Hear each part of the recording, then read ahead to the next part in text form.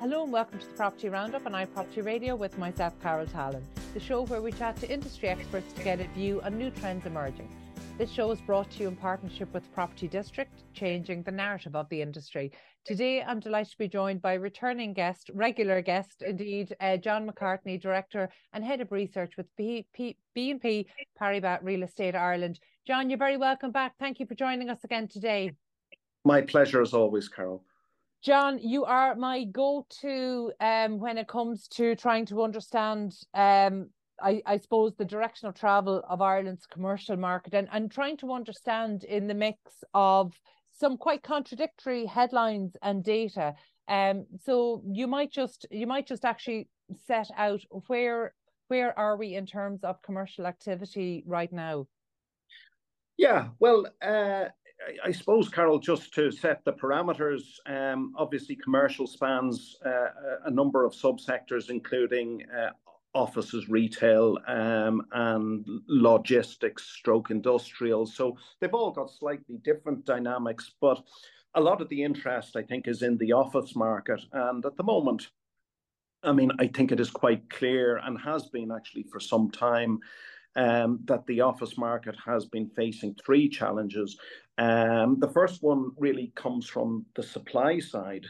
So what we're now seeing, in fact, it was crystal clear in 2022, and it will continue to be clear through the remainder of this year, is that development decisions that were taken prior to the onset of COVID have resulted in a glut of supply coming through and new offices being delivered. So last year, to put the numbers on it, we had about 240,000 square meters of new office space delivered in Dublin. Now, there's a little bit of an offset there because we've demolished some buildings as well.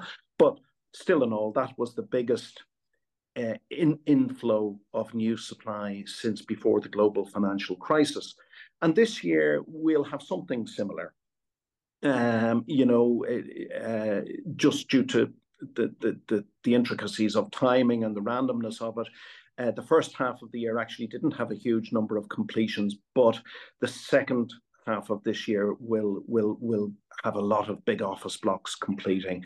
And so that's a challenge to digest all of that space in any market.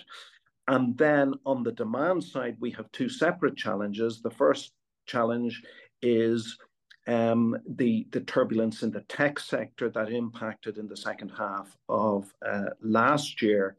And I think we're sort of suffering the legacy effects of that. So again, just to focus the mind, a few statistics are in order.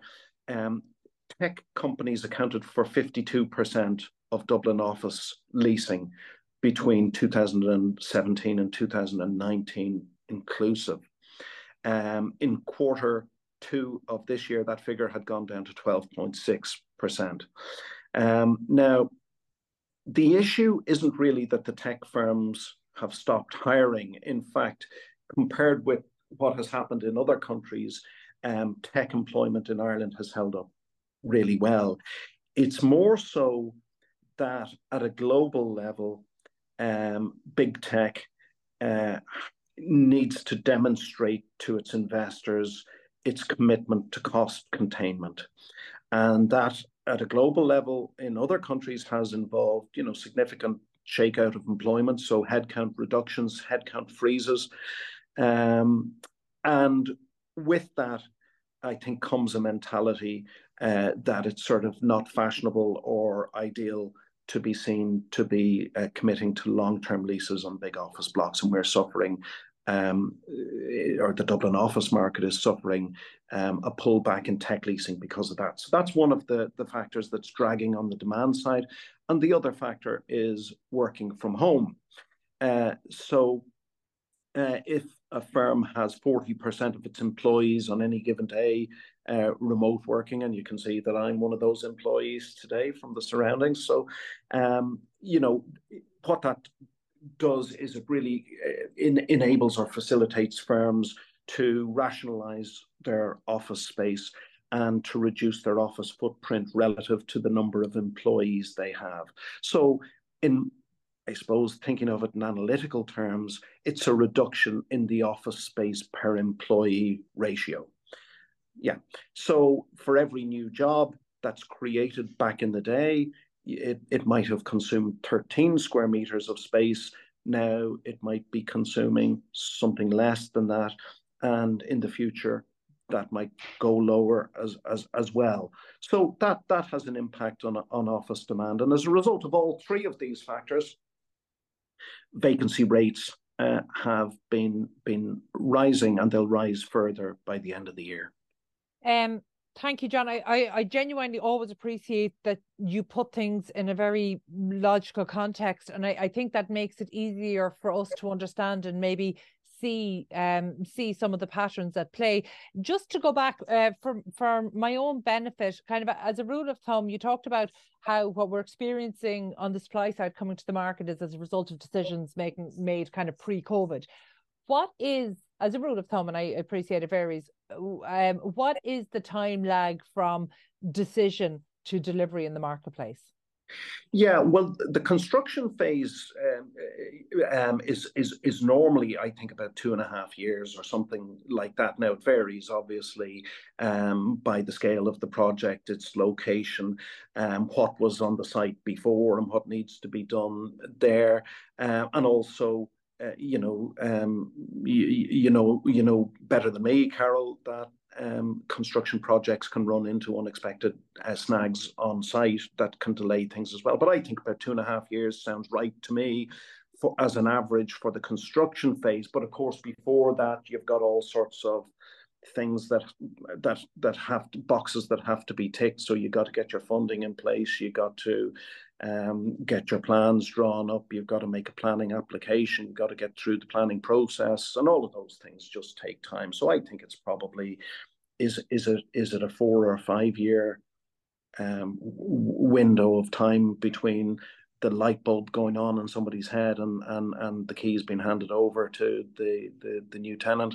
Yeah, and actually that in itself is problematic, because we can see that actually the pace of change in the marketplace is such, and there are so many different factors for that. Obviously, the last 3 to 4 years have been exceptional. They've been unusual, but arguably we're going to see more exceptional circumstances in the future, and maybe in terms of development, we need to get faster. That actually there does need to, if not about getting faster, does there need to be some bit of agility around the plans? So a little bit like what we're seeing now with plans before breaking ground. Actually, we're seeing a change in planning and things like that. So maybe it's building in that agility. It's almost like a future proofing of development plans. You broke down helpfully, which was great, just about kind of the different sectors. And I want to return to offices. That's where my primary concern is today. But I'm conscious that in recent years, logistics and industrial, they were the real star performers. And part of that was, increasing demand, and supply wasn't increasing in line with that. Where are we with logistics at the moment? Yeah, so in the occupational market, the demand for logistics property is still really, really strong. Now, people would say that is driven by e-commerce. I'm slightly skeptical of that. My take is that, look, e-commerce dictates where the goods go after they leave the warehouse, so but they don't really, for a given level of consumption, whether the goods are transported from the warehouse to a retail store or whether they're transported directly to individuals' homes and offices for delivery, shouldn't really change the quantum of space. It might change the technologies that are used within warehousing facilities to pick orders, to facilitate smaller batches being delivered to people's homes rather than bulk batches being delivered to shops. But it shouldn't really change the quantum. So my take on it, Carol, is that the driver of the very strong logistics demand is mainly due to population growth. People need stuff, and that is it. Stuff needs to be warehoused and handled through a distribution chain, and that is it. So the more people you have, the more space you need. and probably to a lesser extent also supply chain reconfigurations arising from a disruption caused by Brexit, I think, as well. I suppose maybe I'm a little confused about the e-commerce side and the impact on that, but part of the argument around e-commerce and the link between that and increasing logistics is about increased consumerism as well. So, and actually, I heard it explained in very simple terms that help me understand it, is that if somebody's going to the high street, well, then they might also have a coffee with friends, they might have lunch. So essentially they're spreading their, that actually they're enjoying some service and hospitality based with the same level of income. If you're exclusively shopping online, then the budget allocated goes exclusively online. So therefore it's more products essentially being bought and shipped to your house. Now that's probably a very simplistic way to explain it, but it did help me understand that there's an element of culture and consumer behavior feeding into that as well, not just about what is consumed.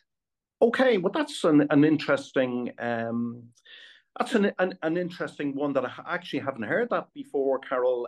And we do have a way of testing it, because if you ask them nicely, the CSO will provide you with a breakdown of personal consumption expenditure between goods and services.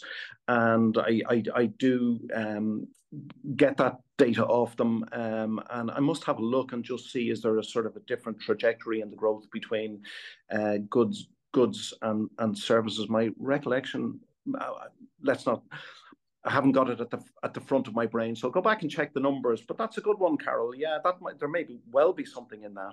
Well, that leads us into a question I had about retail, because I know very little about retail, and just following, I suppose, the data that's coming out.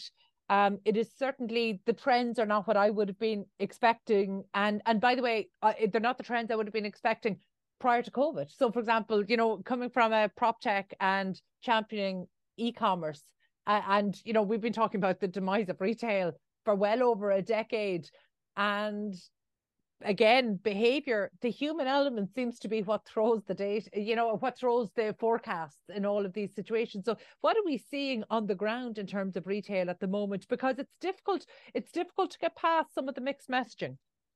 Yeah, it is, and indeed, only this morning we see that consumer sentiment, the index is just out this morning, and it's at the slowest point for 6 months. So I think consumers are somewhat nervous. I mean, I think a big part of what has happened in the retail sales index, which is in essence a measure of face-to-face retail activity, because it doesn't really include online in any meaningful way. I think part of what we've seen is that the collapse during COVID then led to a very sharp bounce back. So your year-on-year comparisons were disrupted, firstly in a downward direction, and then when you got to the 12-month anniversary of that sort of crash in retail spending, they bounced back in the other direction. So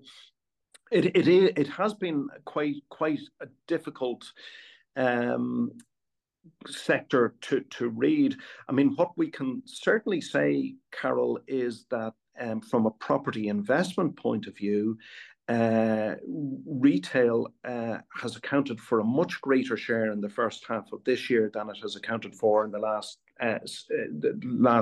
3 or 4 years. Between 2019 and 2022, it accounted for about, I think from memory, 6.5% of investment spending, and it's up to, I think, over 20% in the first half of this year. But what is really interesting within that is that the type of retail assets that investors are targeting are completely different from the ones that they were targeting, back in the Celtic Tiger days, or even, after the GFC. So in those days, trophy assets, high street stores on Grafton Street, that sort of thing, big shopping centres were what investors were buying. Now they're buying regional assets. It's unglamorous sort of stuff. Retail parks, neighborhood centres, grocery led schemes, particularly, and very often outside Dublin, but in well-populated regional towns. And I think the way they're looking at it is, look, this is quite defensive by its nature. It's not a grocery store isn't going to do particularly better or worse depending on the economic cycle. People still need their spuds and their milk and eggs and cheese, and that is it. And they don't stop consuming those in a downturn, and they don't really buy a lot more of them in an upturn.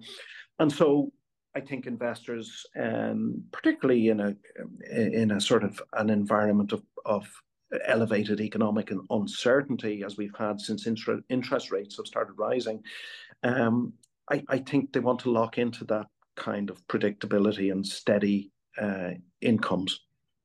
I understand exactly kind of the assets you're talking about. We've seen it with those retail parks on the outskirts of town that are regularly blamed for the hollowing out of town centres. And, so we are seeing almost like a consolidation, or certainly investors are looking to consolidate assets, but in a way that maybe is not serving town centres. But that feels like maybe a conversation or a larger conversation for another day. I suppose I'd like to return to offices, because I think that's just a really interesting space at the moment. And it's interesting because it feels to me like it's still a sector that's it's still in play in terms of the human behavior, the trends, work from home.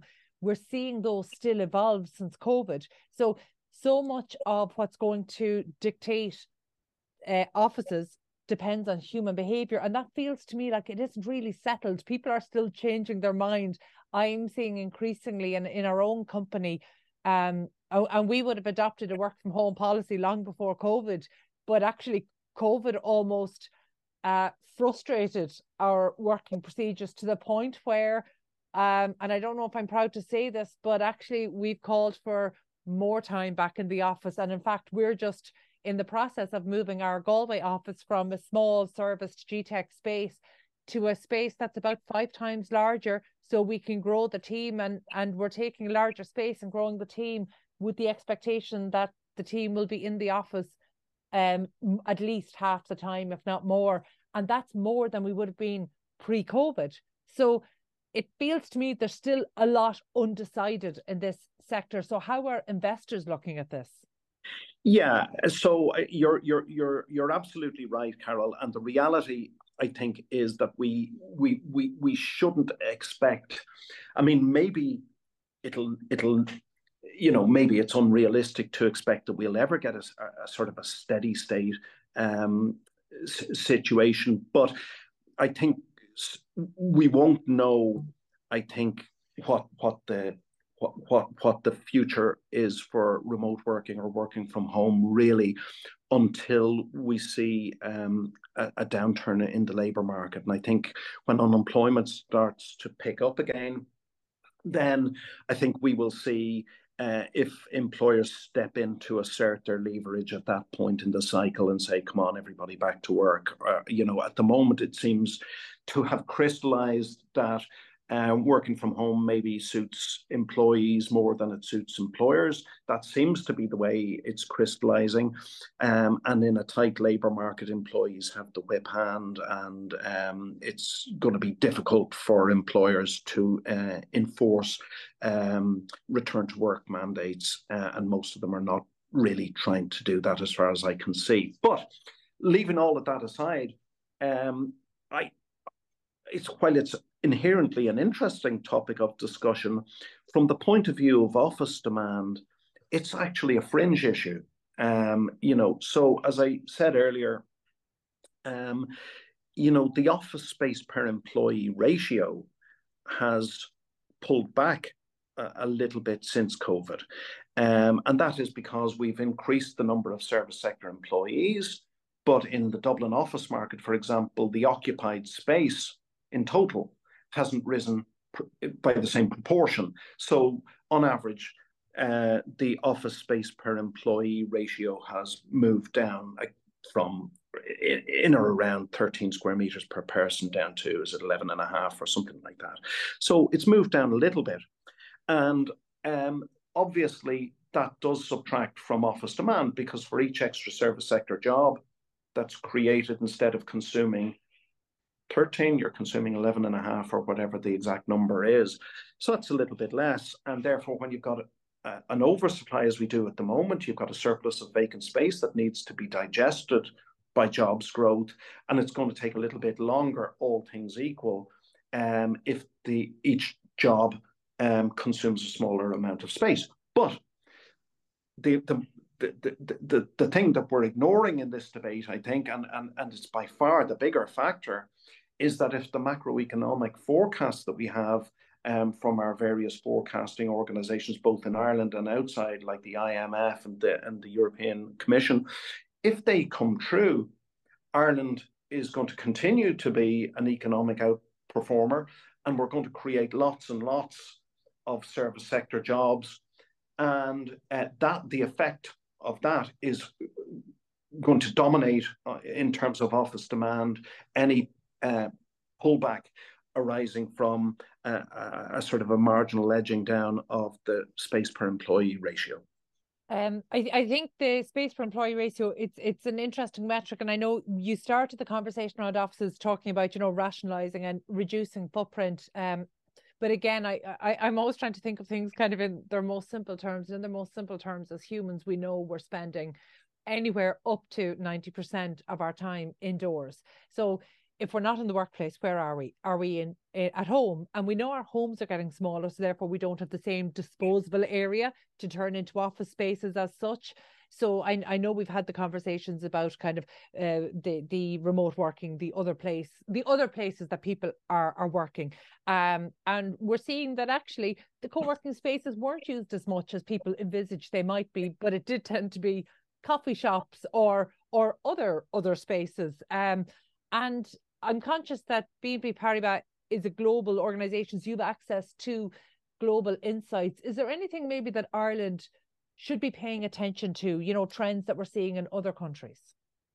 Yeah, well, I think one thing that's clear, Carol, is that at the moment, this less but better dynamic seems to be universal across, certainly across Europe, and I think the States as well. We've, in a way, our conversation has already dealt with the less bit, so maybe I think firms at this moment in time are rationalising their office space, but they do want better space, and that I think is partly driven by ESG commitments. So occupiers have their own sustainability goals that they want to meet, and the building that they occupy is an important part of that. And then that transmits to investors who recognise that consumer preferences have moved towards sustainable buildings, and therefore they want to buy those buildings as well, and the values reflect that.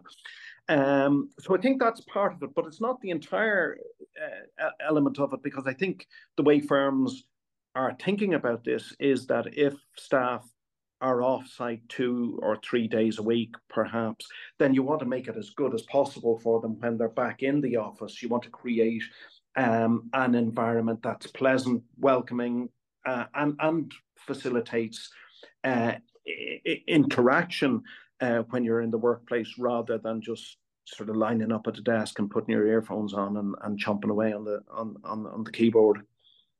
John, I love the less but better argument. It's very Audrey Hepburn. In Sabrina Fair, she has this amazing, this great line where sometimes, sometimes more isn't better, it's just more. And it's very true, and it's something that we've used a lot here. And it's maybe something that hasn't filtered down into real estate delivery as such, but I think when we're talking about the quality of the workplace, it has to be part of the conversation of the changing expectations from the workplace. Yeah. And I think that's a conversation that's still unfolding. But I'm very conscious of your time. So before we finish up today, just in terms of our expectations, we're now we're almost on the cusp of Q4 for this year. I can't believe this year has flown by so quickly, but I know. We're really looking into 2024. What are the expectations? How are you advising your clients in the wider market? Yeah, well, I'm quite upbeat actually about commercial, so, what I've observed over the years, Carol, is that, cycles are inevitable. Commercial property markets are cyclical all over the world. It is absolutely universal, and the drivers of those cycles are universal. So cycles are inevitable, and when we get to the beginning of a downswing, for whatever reason, I find that there is a cultural reticence about being upfront about that, and we sort of try, and BNP Paribas is Europe's biggest bank, and we sort of try and just ensure that we call things straight. So we have been saying sort of for 18 months that we were entering into a downswing, and I think the market took a bit of time to catch up with that. And it was really only when it became absolutely obvious within the metrics that vacancy was rising and that rents were under pressure and so forth that the market sort of caught up with that narrative. But actually, by the time the market is catching up with that narrative, what has often happened is you're kind of nearly at the point where the market has bottomed out and you're on an upswing, and the commentary, in a way, is only getting its head around the fact that, they're in a place where they can begin to communicate some bad news. And in fact, the bad news has already passed. So I think we're actually within touching distance of the Dublin office market bottoming out. As I was saying earlier, last year was a big year for completions. This year will be another big year for completions. But after 2023, then the pipeline of completions reduces quite considerably. I think the demand side factors that are dragging on the market will certainly, I think that the tech one will gradually abate. I think that, over time, once the sector stabilizes and demonstrates that it's taken the cost cutting seriously, I think they will be in a position to begin leasing off office blocks again. The working from home, I think it's uncertain, but it's not the big factor here. The big factor for Dublin is going to be the jobs growth. So my take on it really is that the vacancy rate is going to rise between now. By our calculations, it's about just over 12%. I think it's going to hit 15.5% at peak. That'll be later this year or early next year. And then at that point, you will be left with a sort of an overhang, I reckon, of around 200,000 square meters of vacancy above and beyond what would be consistent with rental growth. And therefore, it's just a matter of how quickly that surplus of vacant space gets digested. It might be a little bit slower because of the working from home, but equally, I think if the macroeconomic forecasts are correct, we're going to create enough service sector jobs to ensure that that gets digested pretty quickly. So my expectation, and it is all predicated on the macro forecasts being correct, but my expectation is that we'll see rents, I think, coming under further pressure for the remainder of this year and probably the first half of next year. I think in 2025, rents will stabilize and we'll begin to then be back into rental growth in 2026 as that vacancy overhang, which is relatively modest. I mean, in 2010, we had an overhang of well over 400,000 square meters above and beyond the natural vacancy rate. When the market hit rock bottom, it'll be less than half of that this time. So I'm pretty positive about the market without denying in any way, shape or form that we're in the downswing of a cycle at present. I think that's a good note to finish on there, that we're almost within touching distance of the bottom of the Dublin office market. So that will be an interesting one to watch into the middle of next year. Thank you so much for being so generous with your time. As always, that was John McCartney, Director and Head of Research with BNP Paribas Real Estate Ireland. And thank you indeed for joining us and for sharing those valuable insights. My thanks, as always, to our show producer, Katie Tallon, and to the production team at Hear Me Roar Media. Also, huge thanks to the show sponsor, Property District, changing the narrative of the industry. If you enjoyed this episode, please be sure to subscribe to the podcast and check out all of the other real estate and construction shows on iProperty Radio. And thank you indeed for tuning in. We'll catch you on the next episode of the Property Roundup on iProperty Radio.